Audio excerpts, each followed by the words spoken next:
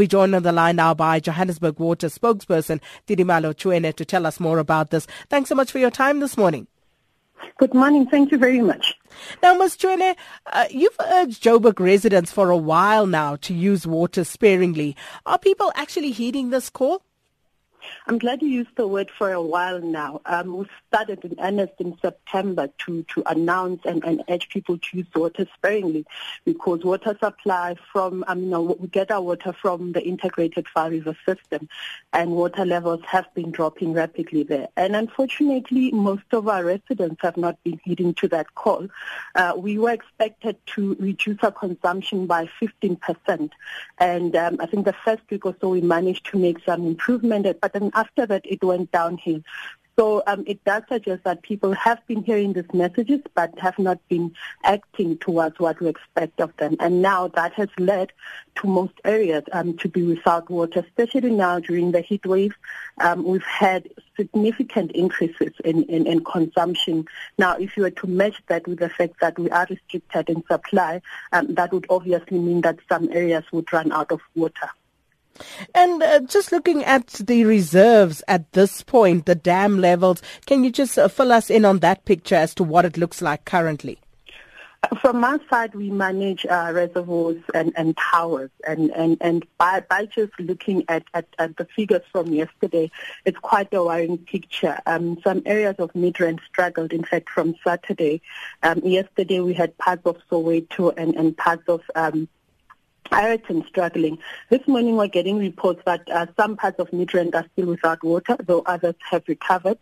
Ayrton and Midlands have picked up, but now we're still worried that our Diepkloof reservoir is still struggling to pick up. Now, all this suggests that people are not reducing consumption, especially areas that are still getting water, because it is important for them to reduce so that areas in high-lying areas are also able to get water. So it is still very worrying, and also worrying is the fact that the heat wave is still persisting. So we really, really need to find ways of making sure that our consumers really understand that they have to reduce their consumption significantly for that matter. So we are currently on level 2 restrictions in the city of Johannesburg. What exactly does that mean, and what will happen if water consumption is not reduced?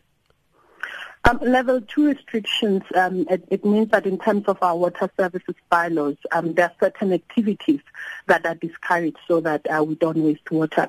Now, the case of Johannesburg is that 40% of the water that we receive goes to outdoor activities or use, gardening, pools, cleaning of paved areas, and so forth. And level 2 restrictions in NSA that you cannot water your garden at certain times. You cannot be filling up your pool from the bottom with municipal water. You cannot be cleaning paved areas and so forth. But we've also introduced a tariff that discourages excessive consumption by households, where if you consume more than 20,000 liters, there is a step tariff that is added to your bill. If it's 30, you get 20% more. If it's 40,000 liters, you get 30% more penalty charge to your bill. The other thing that we're doing as part of level 2 restrictions, remember we're getting 15% less water from Rand Water, is that we're also restricting supply from our side to make up for that reduction of supply from Rand Water. So we are restricting supply. There are areas that if they consume excessively, we are forced to reduce supply because then the reservoirs run dry. And the problem with reservoirs running dry is that it does take some time for them to recover. What happens if people are not reducing their consumption? Well, the experience from this past weekend, one, is what is likely to happen. There are areas that will be without water. And if that persists, of course, we might have to look at other options, which are equally are not ideal for our infrastructure. There is what is called water rationing, which is a level that we do not want to go to because then it poses more harm to our infrastructure. It's unlike electricity. You cannot just shut down supply of water and when you turn it on, supply continues normal, because once you shut it down, you still have to wait for the system to recover, which might take days and so forth. So rationing is not an option that we're looking at. The only option that is available for us as a city is for people to reduce consumption. I just want to ask a question, given what I experienced last week, whereby the meter was broken by vandals in the street, but mine particularly was broken off. So there was just water gushing down the road. It took almost 48 hours for Joburg Water to respond to that. Thousands of liters of water lost there. So, on the one hand, we are hearing you pleading urgently for people to actually change their behavior. But on the other hand, the city doesn't seem to be responding with the same sort of urgency. Actually, we are. We've put in place several mechanisms to improve on our response times. But again, there has been an increase in terms of incidents that are being reported. And one of those is that we have a productivity improvement program where teams are given certain number of jobs to attend to a day, and we've seen almost 4% increase in that.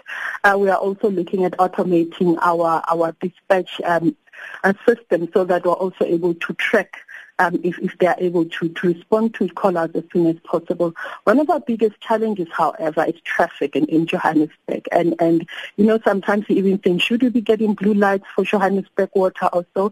So those are discussions that are also within the company to say, how do we improve on our turnaround time. And of course, even within the company, the message is that let us try by all means to improve on our turnaround time. It doesn't really look good, and that is why we are working hard to make sure that even when there are bursts like this, they get attended to as soon as possible.